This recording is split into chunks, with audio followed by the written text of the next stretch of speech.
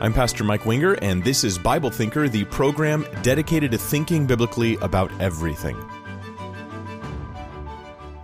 This is why every single This is why every single pro-choice argument fails. Today in the live stream, I'm going to be dealing with the topic of pro-choice. It's actually the anniversary of Roe versus Wade, and I'm inviting you to come along a journey with me that is meant to be as unemotional as possible. I'll do my best because, yeah, I'm emotional. I care about this issue just like you do. But I'm going to do my best to handle it factually, logically, reasonably. I'm not attacking you, pro-choice people. If you hear me, let me start with this. I'm not attacking you. This is not meant to be an assault against you.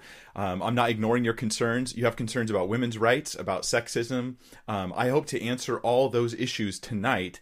And after I've shared my spiel, I'm going to be doing an actual Q&A with the live stream chat. So you can actually put your objections into the live stream chat. And I just want to make sure that that I've got AJ there with me, that he's going to be able to do that. Maybe you could shoot me a message, AJ, just tell me you're on board. But either way, I'm going to take your guys' questions, your objections at the very end of the stream. But first, I'm going to focus not on stories, not on just emotional language. I'm going to talk about facts and truth, science, philosophy, how that deals with the issue of abortion, and why every reason that people give to support the pro-choice movement ends up backfiring and failing, in my opinion. Allow me to make my case and see if I can maybe convince you if you don't agree with me. Okay, so here we're getting going. Just by way of introduction, my name is Mike Winger, and I do this on YouTube every week. Live streams dealing with theology and apologetics. I am a Christian. I'm a pastor. Although my case right now for this issue of abortion is not based upon the Christian faith. Now, it's consistent with Christian faith, but it's not based upon that. It's based upon human rights as being a valuable thing. So if you believe that humans have innate value, that human rights is really important, and that society should preserve human rights, then you should be able to hear my case and consider it tonight. All right, here we go. Let's say that your kid comes to you, and your back is turned, you're doing the dishes, or you're working at your desk, and they say to you, hey mom, hey dad, can I kill this? Can I kill this thing I'm holding right now? And you naturally are going to ask, you turn to your kid and you're going to say, well, what is it? Because, this is the question you have to ask. Before you can say, can I kill it? You have to ask, what is it? What's the thing that you're about to kill? I can't just give you a blanket approval. I need to know what this thing is. Is it an ant? Is it your little sister? What is this thing that you're trying to kill? I've got to figure this out before we can deal with anything else. And so that is the central question. That is the one question that we have to ask when dealing with the issue of abortion. Because if this thing that we're killing is a human, a whole living human being, well then, no, you can't kill it. But if this thing that we're killing is not a human, if it's not even alive for that matter, then do what you want. It doesn't matter. Greg Koukl has popularized this phrase, and I really like it. He says and I'll paraphrasing in my own terms here. He says that if abortion doesn't kill a person, kill a human being, then no justification is necessary. You don't need to give any reason for the abortion. But if it does, if it kills a living human being, then no justification is adequate. Think about that for a second, because what we've done is we've taken this big debate that gets into all these other issues, and we boiled it down to one issue, human rights, and we've asked, what is this thing? Can I kill it? That's the issue. Some people they like the phrase keep abortion safe, legal, and rare. I remember hearing Hillary Clinton say this during one of the times she was running for office. She says keep abortion safe, legal, and rare. But here's the thing. If abortion isn't killing an actual person, if it's not killing a living human being, why does it need to be rare? Why not keep it safe and legal and let it be as common as you want? It wouldn't matter if it was happening thousands and thousands of times every day. It doesn't matter because there's nothing wrong with it. It's like someone getting dental work. I want to keep dental work safe and legal, but I don't want to keep it rare. I don't want to keep tooth extractions rare. I like it if they're safe and legal. That's nice. But I don't want them to be rare because I want them to be available whenever someone has a need for one, right? The rare part is weird because if it's not a person, then do whatever you want to it. But if it is a person, then the safe and legal part doesn't go with the rare part. There's some kind of internal contradiction going on, and it's like this in a lot of people's minds. So let's talk about this one issue.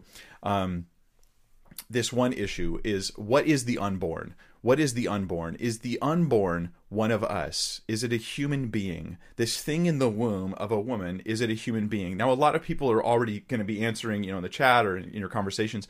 You've already got an answer to this question. You're saying, yeah, the unborn's a living human being. Or no, it's not. It's just a clump of cells. But what I'd like to do is not just share my opinion. I'd like to share the opinions of embryologists and those who've actually studied in this field. And so here we go. This is a quote from an embryology textbook called "In the Developing Human: Clinically Oriented Embryology" by Keith Moore and Prasad.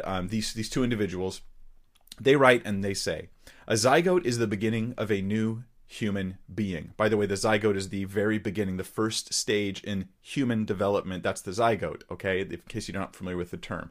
Just like an infant refers to a certain age, a toddler refers to a certain age, zygote refers to a certain age, and that age is like day one. There you are, you're a zygote. A zygote is the beginning of a new human being. Human development begins at fertilization, the process during which a male gamete or sperm unites with a female gamete or oocyte to form a single cell called a zygote. This highly specialized totipotent cell marks the beginning of each of us as a unique individual. Do you catch that? It marks the beginning of you, not just the material your body comes from, but it marks the beginning of you as an individual. T.W. Sadler, in his book Langman's Embryology, he says, the development of a human beings with fertilization, a process by which the spermatozoon from the male and the oocyte from the female unite to give rise to a new organism, the zygote. The zygote is an independent new organism. That's what it is. Embryologists Ronan and O'Reilly and Fabiola Mueller, they write the following. Although life is a continuous process, fertilization is a critical landmark because, under ordinary circumstances, a new genetically distinct human organism is thereby formed. You catch that? The science of embryology is saying that there's something that happens. We have sperm, we have egg. They are not human beings, right? They're something, they're products of people, but they're not humans by themselves. But when they unite, they form a distinct, whole, living human being. Here's another quote on the field of embryology. Philosopher David Boone, and author of A Defense of Abortion, catch this, he is a pro-choice advocate. He defends abortion, he writes for abortion, but he's willing to admit what he's aborting. He says this, that we are identical to the embryos and fetuses we once were. He writes, a human fetus, after all, is simply a human being at a very early stage in his or her development. That's all they are. They're just a human being at an early stage in their development. To put it this way, as I've heard I'm getting, by the way, I want a huge shout out to not only Greg Kokel and his ministry, but to Scott Klusendorf and ProLifeTraining.com. Fantastic website with tons of great resources, and abort73.org. I've got links in the description to those websites. I highly encourage you guys to check those out. But they put it this way. They say, Scott Klusendorf likes to ask, did you evolve from an embryo? And I mean, think about, how would you answer this question? Did you evolve from an embryo? And you think to yourself, well, maybe I did evolve from an embryo. No, actually the answer is no. You didn't evolve from an embryo. You didn't come from an embryo. You once were an embryo. Just like you once were a teenager, or you once were a toddler, or you once were an infant. You once were an embryo. You once were a zygote. That's the nature of what is going on inside of the human body when a woman gets pregnant, is that there is suddenly a new human body developing inside of her. But it's human. That's the thing. That's what the unborn is. In fact, the unborn has three qualities I want to outline for us. Three qualities that all humans possess. The unborn has that as well. The three qualities are living, human, and whole. Living, human, and whole. I like to unpack these a little bit. The living, human, and whole qualities that all of the unborn have. First off, it's alive. Okay, I don't know. I'm sure someone will argue with you on this, and someone will debate you on this. But let me just appeal to those who might be reasonable, because I'm I'm not going to obviously affect unreasonable people with a reasoned case, but here's the reasoned case for the reasonable people. The zygote or the embryo is alive. Okay, dead things don't grow. Like that's just the nature of life. Dead things don't grow. This is a living thing because it's alive and it is growing. It is developing. It is in a process of going through stages of life. It's just at its earliest stage of life. Dead things don't grow. Ronald Dworkin, in his book Life's Dominion. Now, Dworkin is a abortion advocate. He travels around. And his book is for abortion. It's to promote abortion. So I'm trying to quote those who are opposed to the pro-life view. So I'm not having biased sources. At least, well, they're biased. They're just biased in the wrong direction, and even they agree. And he says abortion deliberately kills a developing embryo and is a choice for death. He's willing to admit it, fully willing to admit it. The former president of Planned Parenthood, an abortion mill in the United States, Faye Wattleton, she said, "I think we delude ourselves into believing that people don't know that abortion is killing." Abortion is killing. There's a living thing, and I'm killing it. Okay, so that's one of the qualities that an embryo has. I just say a baby when I'm talking casually. When someone's pregnant, what do they have? They have a baby. That's my normal terminology here. But people get really picky when the topic of abortion comes up because it ends up being a fight over terminologies. Well, whatever you want to call this thing in the womb, whether you want to call it a zygote or an embryo or a baby, whatever you call it, it's alive. That's the thing. It's alive. But it's not just alive. It's a human. That's the second quality it has. It's living. It's human, right? The second one. Well, it's funny that I really have to make a case for this. That like the thing that's growing inside of a pregnant woman is a human. Well, we know it's alive. Well, it's a human, by the way. It's not a hamster. It's not a gerbil of some kind. It's not a monkey. It's not a squid, right? This is actually a human. And some people think, well, but they look funny at that age. Well, humans look funny at lots of ages. I'm sorry, but when children are even first born, they tend to look a little funny and alien-headed. When people get really, really, really old, we start looking a little more funny. No offense, guys, but that's just what happens to us, and I'm heading down that path myself. This is just what happens. Humans just look that way at that age. So it is definitely a human. For one thing, it has human DNA. I mean, DNA is the genetic code of life. It's like the genetic fingerprint. And this growing living thing inside of a woman has its own DNA and its own genetic fingerprint. The DNA does not belong to mom. It doesn't belong to dad. It only belongs to this zygote, this embryo, this living human. That's what it belongs to. It's alive and it's a human. The gender could be figured out from the DNA, blood type, things like that. They're all immediately present there in the DNA and in the genetic fingerprint that is in this living human being.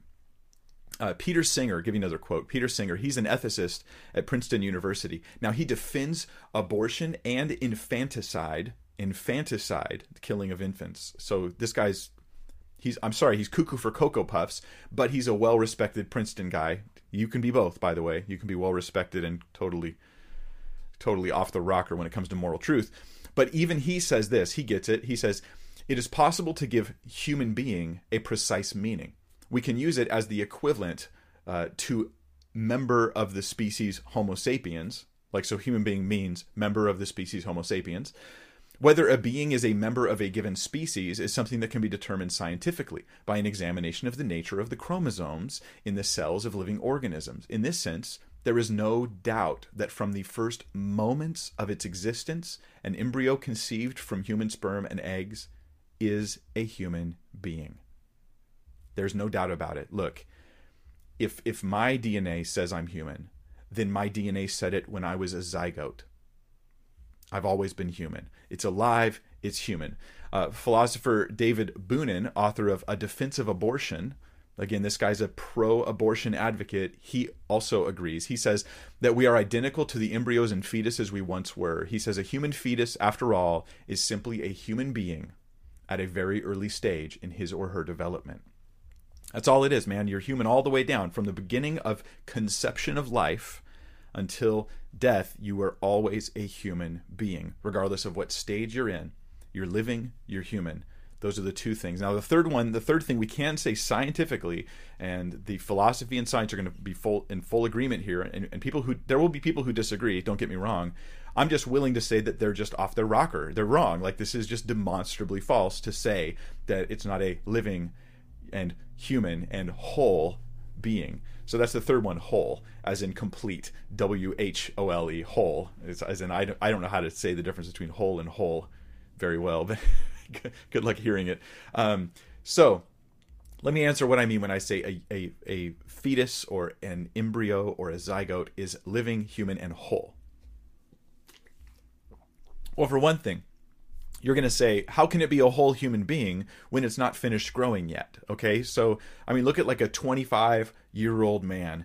This is a whole human being. Yes, but when that 25-year-old man was 8, he was still a whole human being. He just wasn't finished in his stages of development, right? He was 8 years old. He didn't have a fully developed reproductive system. He didn't have a fully developed brain even. His frontal lobe was not really functioning very well, as is obvious if you talk to any 8-year-olds. Sorry, 8-year-olds. You'll get it when you're older. But yeah, that's just the nature of what it means to develop, but it's not the nature of what it means to be whole or complete, right? An infant is a very small human being who's not completed in development, but is complete in structure. This is everything a human is as an infant. It's one solid unit of human, that's independent from others, even if it is dependent upon them. Independent in identity, even if dependent for the sake of living. Bernard Nathanson, co-founder of one of the most influential abortion advocacy groups in the world, NARAL, have you heard of them?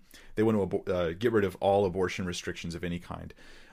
So he, again, total pro-choice advocate here. He admits the same. He says, there's simply no doubt that even the early embryo is a human being. All its genetic coding and its features are indisputably human.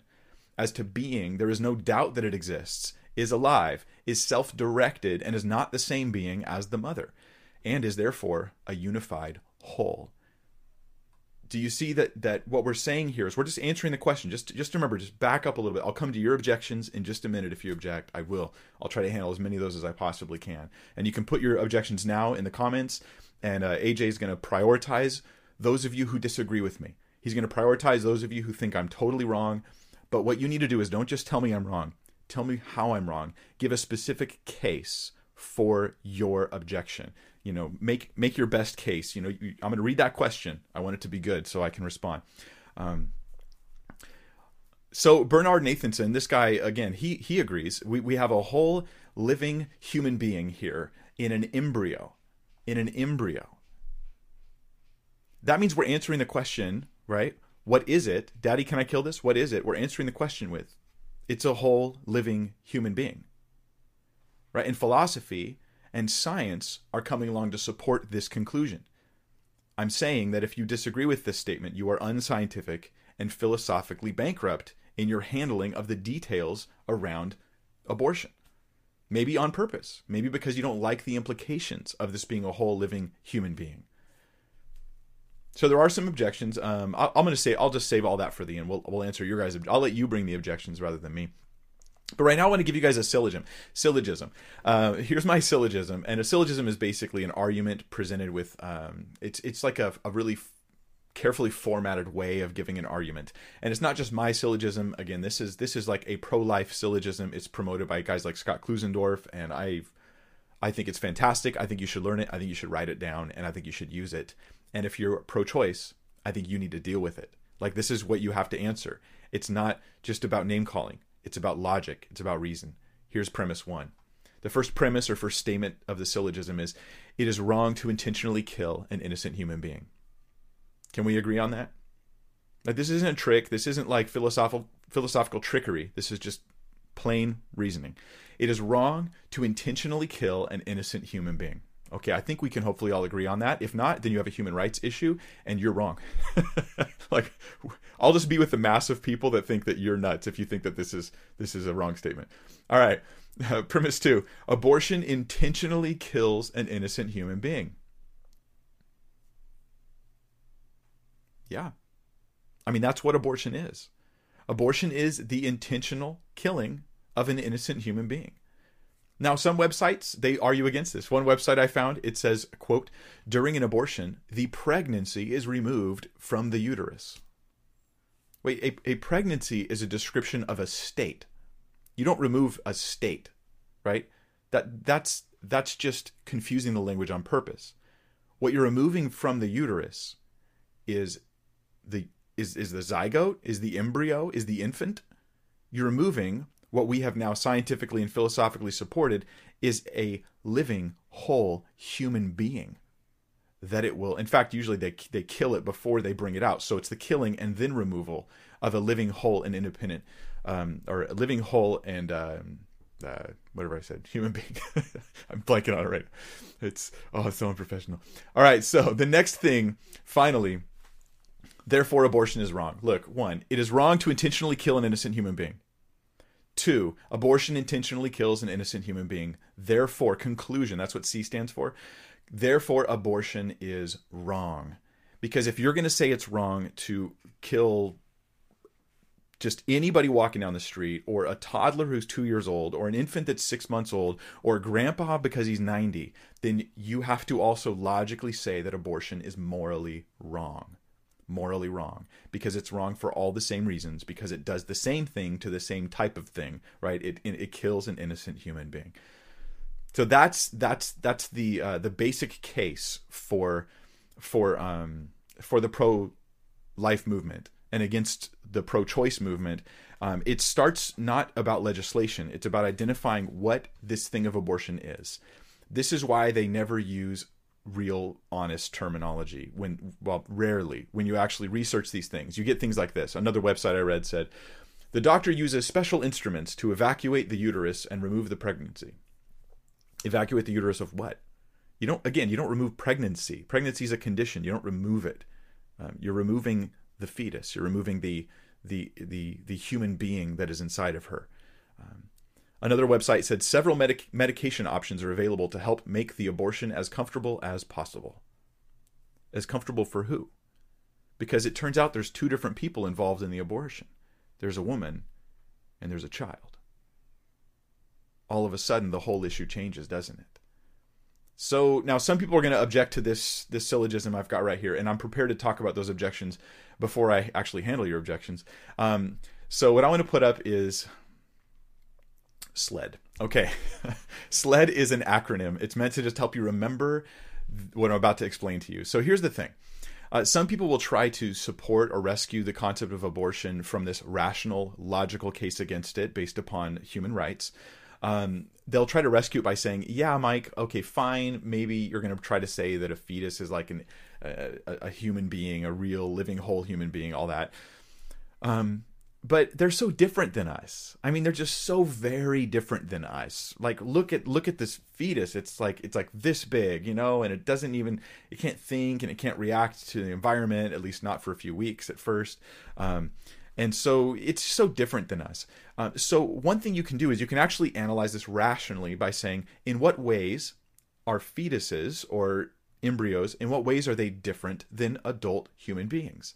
And the only ways they're different are really, they fall into 4 categories. And the 4 categories of those differences, you can summarize with the acronym SLED. So the first difference with the letter S there is size.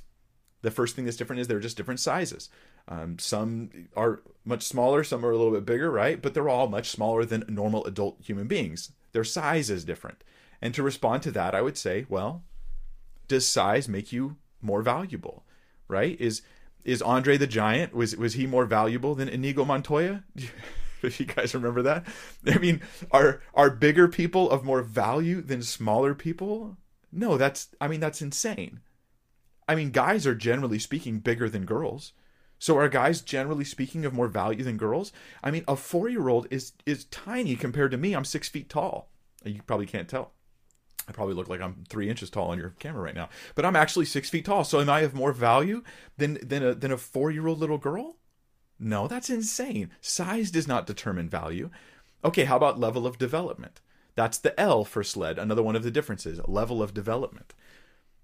Well, we have in an embryo, we have something that's much less developed than an adult human being. And so because it's so underdeveloped, does that mean that I can kill it? Well, Ask the same question of a toddler. I mean, if a toddler, a 2-year-old, comes to you and you compare the level of development that a toddler has to the level of development of a grown man, well, you'll see like he certainly isn't very big. He isn't very strong. He can't think very clearly. He doesn't know very much. His ability, not just to think clearly, but even the functions of his brain aren't developed properly yet. He can't reproduce. He's so different than a grown man that I can legitimately say his level of development has massive differences between him and an adult man. Therefore, am I allowed to kill him? Now, you're punching the wall right now because you think that I'm tricking you. I'm not tricking you. This is, if you say level of development is a case for abortion, this is your reasoning. I'm just applying it to other things in life to see if you're consistent. Because if you're not consistent, you're using bad reasoning to validate killing the innocent. Now, you would never do that to a toddler or an infant who's even less developed than a toddler. You would never do that. You would never do that because you know it would be morally wrong. It would be reprehensible to do such a thing. So size doesn't matter. Level of development doesn't matter. And then finally, or third, I should say, environment, the E, the environment that the kid finds themselves in. Some say, well, environment-wise, as long as they're in the womb, then you can do what you want to them, right? Their life does not have human rights. But once they're out of the womb, now they have human rights. And this is, when you stop and think about this for a minute, you see the moral insanity of it. To think that a 7-inch trip out of the mother's womb, 7-inch trip from here to here, right? Here to here, that little journey makes you have human rights now. That is to say, the environment and the location and the place of a person is to give them human value. I mean, did you have different human value when you were at home versus when you were at work? If you're in prison, you're locked up in a prison, are you less of a human? Do you have less human value? Location has nothing to do with value. It has nothing to do with it. So the environment that the child is inside the womb has nothing to do with the ability to kill it. It doesn't make any sense. Yet, believe it or not, this will be the argument people use. Well, their environment's different, so we can abort them. And then finally, the fourth difference, and this is it. These are the only differences. Size, level of development, environment, and then D for SLED, degree of dependence. Degree of dependence. This is obviously a big difference, right? Compare like me to me when I was an embryo. I was incredibly dependent on my mother. Right now, other than living in her basement, I don't depend on my mom. I'm just kidding. I don't. I don't live in her basement. She doesn't even have a basement. We live in California, so no, I live on my own, respectably. But other than that, the fact is, when I was an embryo, I was so entirely dependent on my mother for all of the nutrients that I got, for the protection of the environment, for her body to produce the basically keeping me alive every minute. That's what happens at the beginning, and then all the way through labor, and then even after birth. Guess what? Here's the thing: I'm still dependent on her, aren't I? I mean, I'm still dependent. Are not infants entirely dependent on others? Are they? Now, after I'm born, 5 minutes after I'm born, I'm still 100% dependent on my mom. If she doesn't feed me, if she doesn't take care of me, if she doesn't keep me warm, if she doesn't do everything for me, or some adult do everything for me, I will die. Does that mean, follow the logic, does that mean that you can kill me? No. It does not mean you can kill me. Because I'm dependent, I'm not of less value as a human, nor of less worth protecting, nor of less value in regards to giving me the things I'm dependent on. For instance, as you get older in life, you will become more and more dependent. When you get very old and you become, you have needs for medications and you have needs for certain medical procedures. My dad got a pacemaker put in, and that thing saved his life. That thing saved his life. He's completely dependent upon the thing. Does that make him of less value? No, of course not. Of course not. In fact, we give him the things he needs because he's of such incredible human value. Same thing for infants. Same thing for those that are still in the womb, the unborn. They are of entirely equal human value to every other human. Level of dependence does not make you of less value. We can't kill people because they're dependent. If a 12-year-old paraplegic boy rolls into the room and the mom says to you, he's totally dependent on me, can I kill him? Obviously the answer is no. Level of dependence, or I should say degree of dependence, right? So again, just running through this, because I want you to remember it so you can make a case, when you're talking to people. The differences between an embryo and anybody else are just these four: size, level of development, environment, and degree of dependence.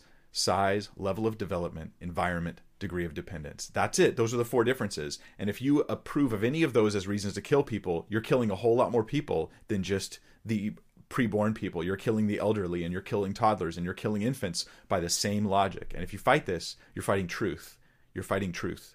You're on the wrong side. You should be pro-life. You need to stop, right? You have sucked down the Kool-Aid of our culture on this topic of abortion, and you need to change.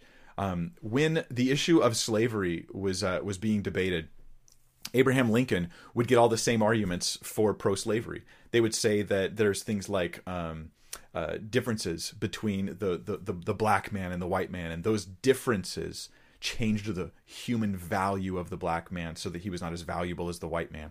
Listen to how he answers these. I love this quote from Abe Lincoln. He says, "You say A is white and B is black. It is color, then. The lighter having the right to enslave the darker. Take care. By this rule, you are to be slave to the first man you meet with fairer skin than your own." You do not mean color exactly. You mean the whites are intellectually the superiors of blacks, and therefore have the right to enslave them. Take care again. By this rule, you are to be the slave to the first man you meet with an intellect superior to your own. But, say you, it is a question of interest, and if you can make it your interest, you have the right to enslave another. Very well. And if he can make it his interest, he has the right to enslave you. It's the same issue, guys. It's human rights. I think that that the issue of abortion boils down to one issue: human rights. End of story. This is a human. This has rights. There's no significant differences other than size, level of development, environment, and dependency, which are non-significant differences that have no impact on value. And so the child, the baby, the human, living, whole human being in the womb deserves all the same rights that every other living, whole human being has, that we give throughout all of their lives. I shouldn't even say we give them, right? We don't give people human rights. They are inherent in us. It's the humanness of you that provides you with those rights. We simply acknowledge it. As society, we acknowledge you're a human, you have rights. And the same is true of your preborn baby, of these over 3,000 abortions that are happening every day, 60 million since Roe versus Wade. Yeah. If the unborn is a human being, then no justification is adequate. End of story. That's why every pro-choice argument fails. And what I want to do now is I want to demonstrate it. So I'm opening it up. AJ, if you could send me over some questions from people, put in your best objections to the comments. AJ is going to send those to me right now. I want to look at those objections, and I really hope people will actually interact, because I never know for sure.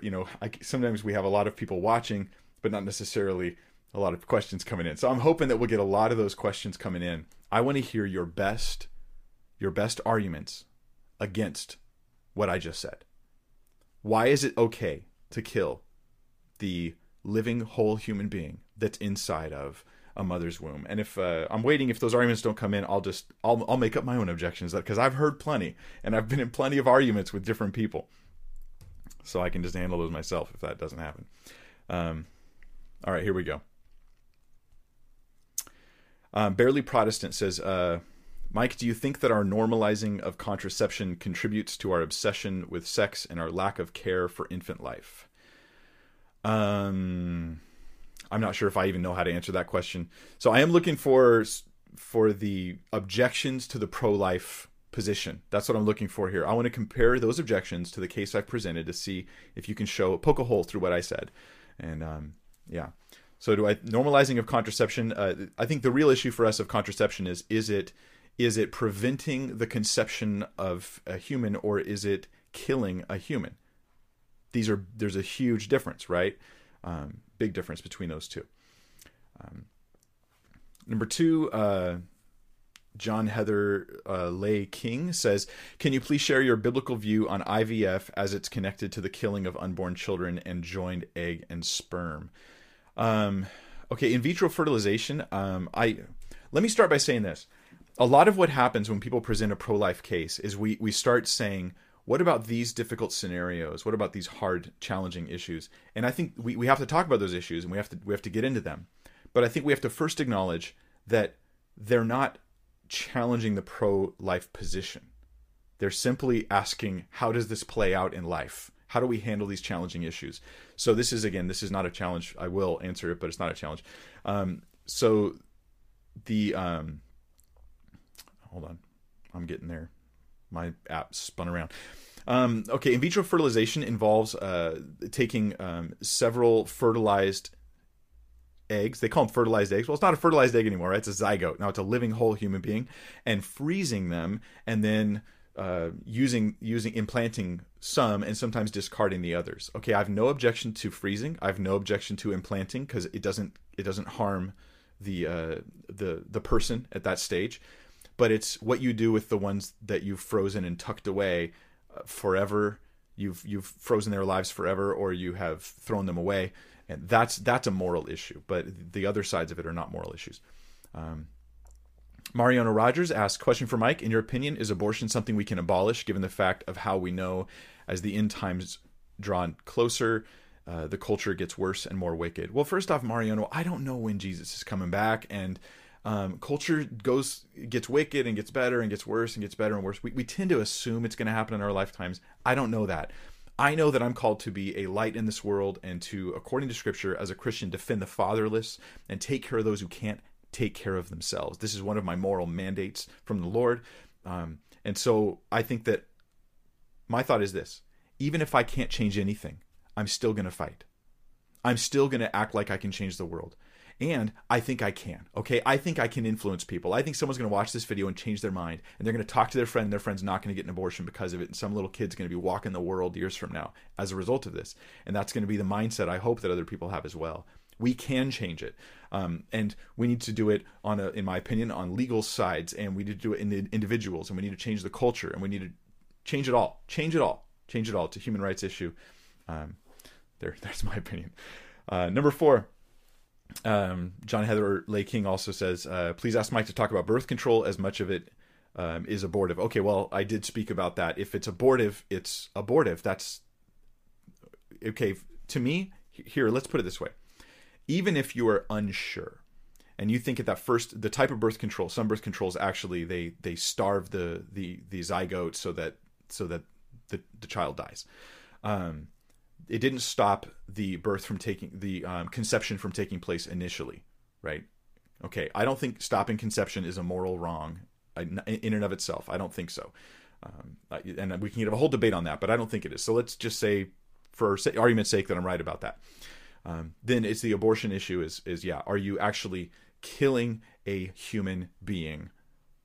Then that kind of birth control isn't birth control, that's abortion, okay? From Austin Avenaki, if someone has an abortion or miscarriage and that life is taken to heaven, when we see them in paradise, is there any info on the age they would be in heaven? Thanks.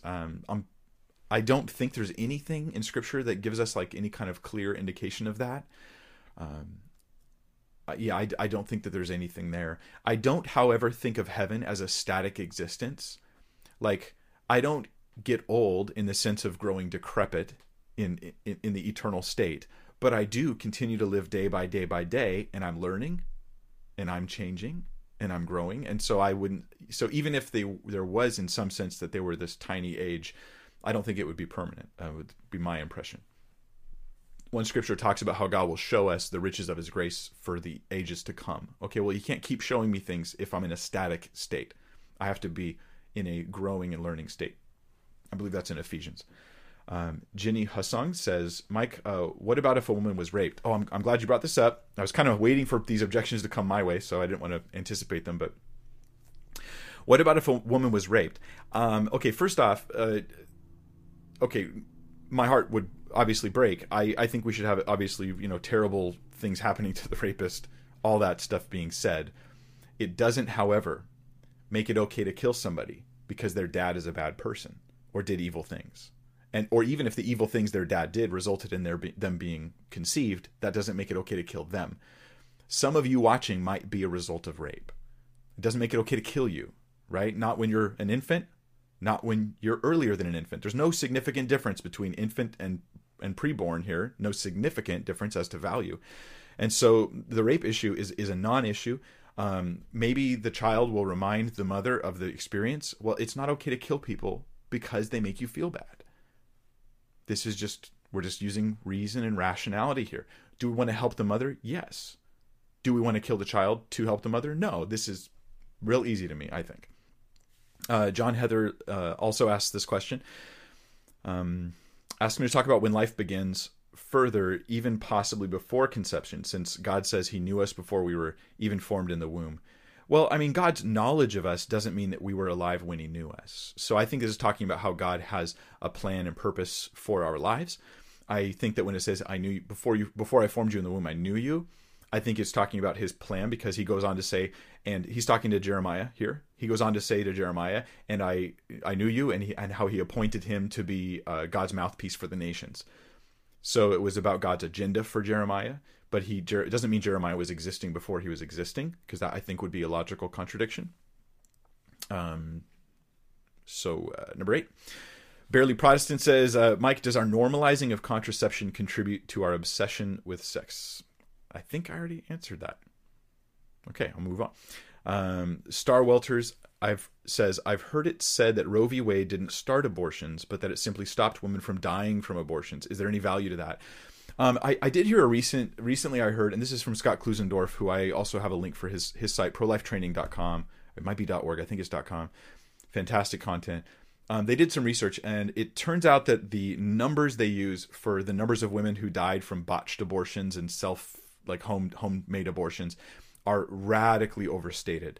That it's not thousands, it's like less than 100 in the course of a year.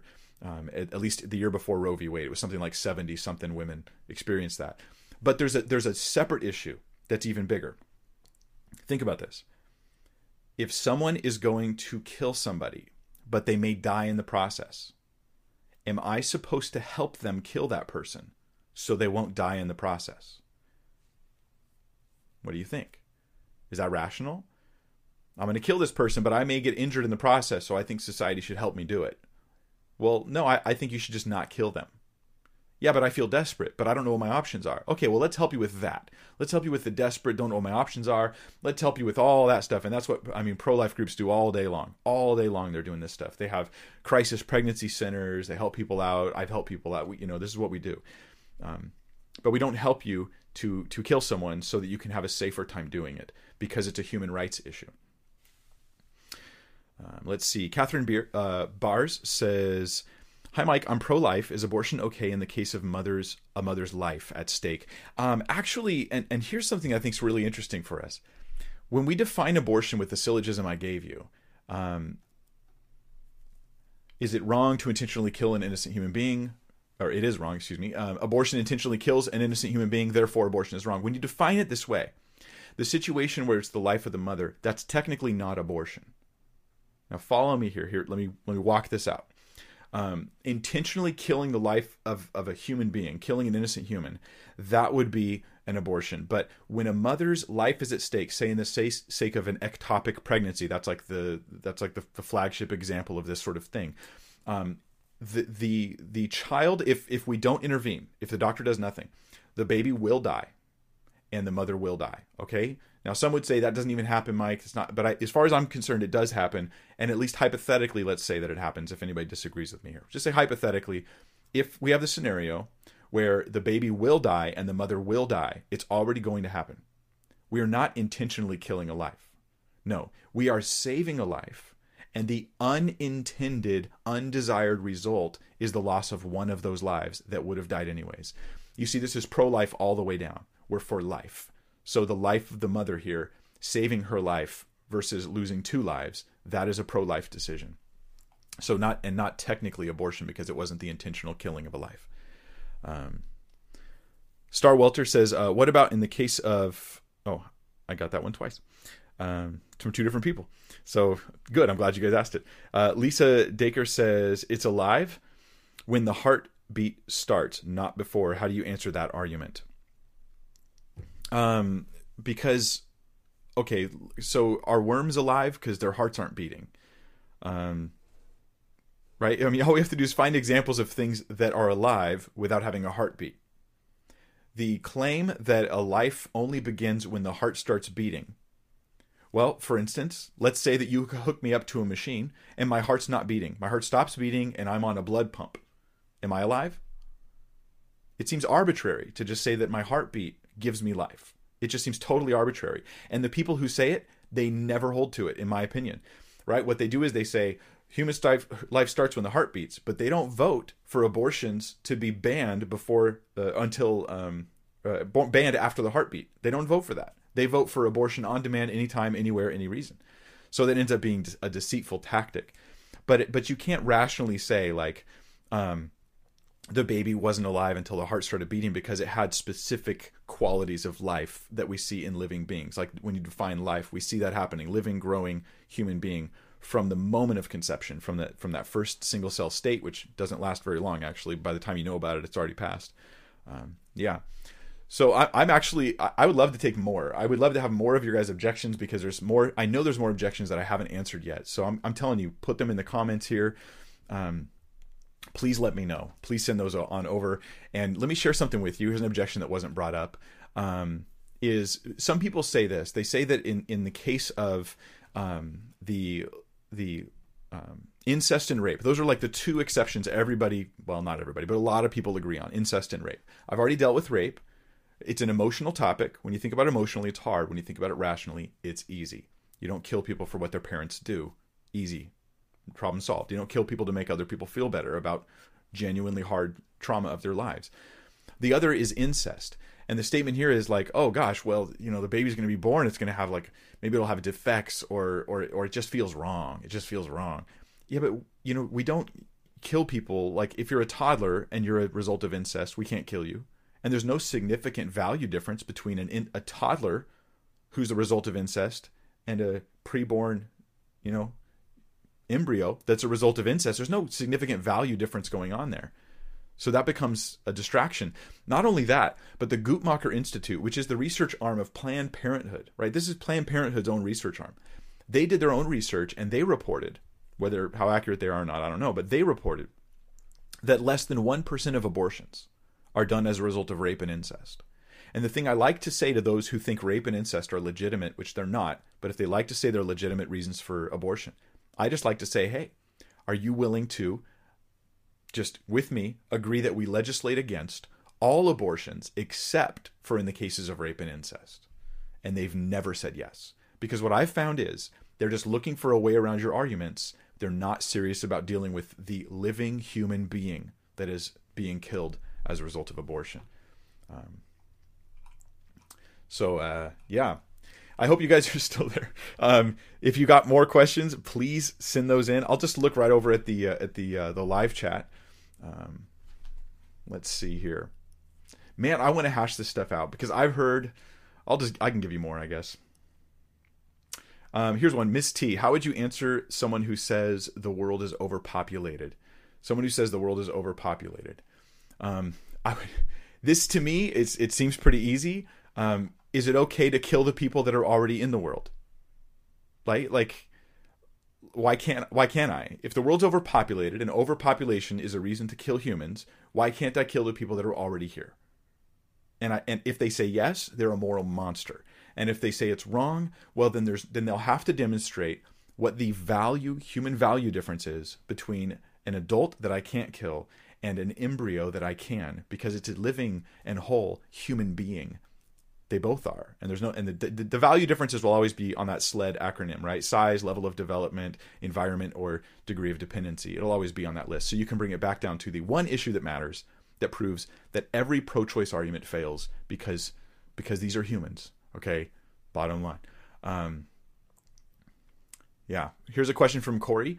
Corey Key says, Mike, appreciated part 18 of Jesus in the Old Testament. How does Okay, this is off topic, but I'll take it. How does the sin that leads to death and the sin that doesn't lead to death relate to the typology referred to in Leviticus? Thanks, Mike and AJ. If you're talking about in the epistles, the sin that leads to death, I think it's 1 John. I don't know that it does relate, to be honest. I think that it might be unrelated entirely to typology. There's different theories as to how it goes. I just don't think it's related there. I don't think you'll find the answer there. Could be wrong on that. But it could be a physical death, like someone's committing certain sins that actually cause them to die. Well, don't pray for them. They need to repent of that. They need to stop that sin. Or it could be referring to some kind of spiritual thing. And that my jury's still out on that one as well. Yeah. I see lots of questions, guys, and I appreciate them. I was hoping to get more on topic. I want to hear the objections. But I think we've covered them, because all I'm going to do is this, right? You get an objection, you come back to the central issue. What is this thing that you're killing? How is it significantly different from any other human being? Now, the bottom line is, abortion is the intentional killing of an innocent human being. Now, this has been a reasoned argument. This has been a logic argument. This has been rationality, and there's oftentimes very little of that in the actual abortion debate. Okay, this will be the last questions for tonight. Michael Duke says, my 20-year-old daughter has lupus, gets pregnant, and during pregnancy has an enormous flare-up. Abort pregnancy or daughter may die. What does she do? Well, I think that if the daughter dies, the child will die too, right? So again, our principle is pro-life, right? We're going to save as many lives as possible in this scenario. I wouldn't call it abortion, because abortion is the deliberate killing of an innocent life. That's not the goal of this procedure. You're just trying to save life. If this baby's viable, then they're going to try to keep it alive. But if she's going to die, the baby will die too. If it's not viable, it'll die. So again, this is a pro-life position. And I'll add this: nobody I've ever heard has even suggested that we add a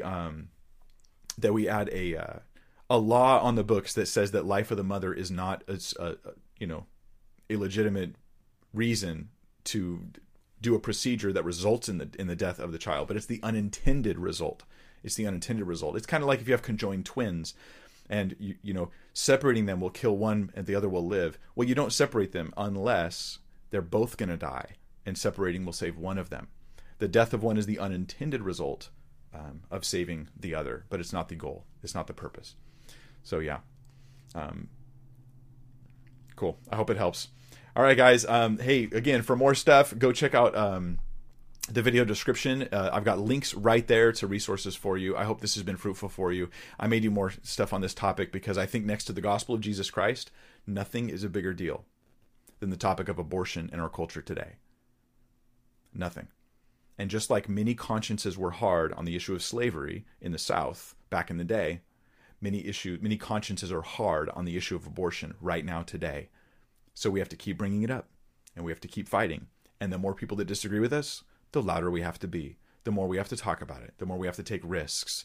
The more we have to persuade people so that their consciences wake up. Because this is part of the calling even of the Christian church, that we call people to repentance. And if you have had an abortion, if that's you and you're in that shoes, and maybe you're mad at me for bringing these issues up, look, you need to repent.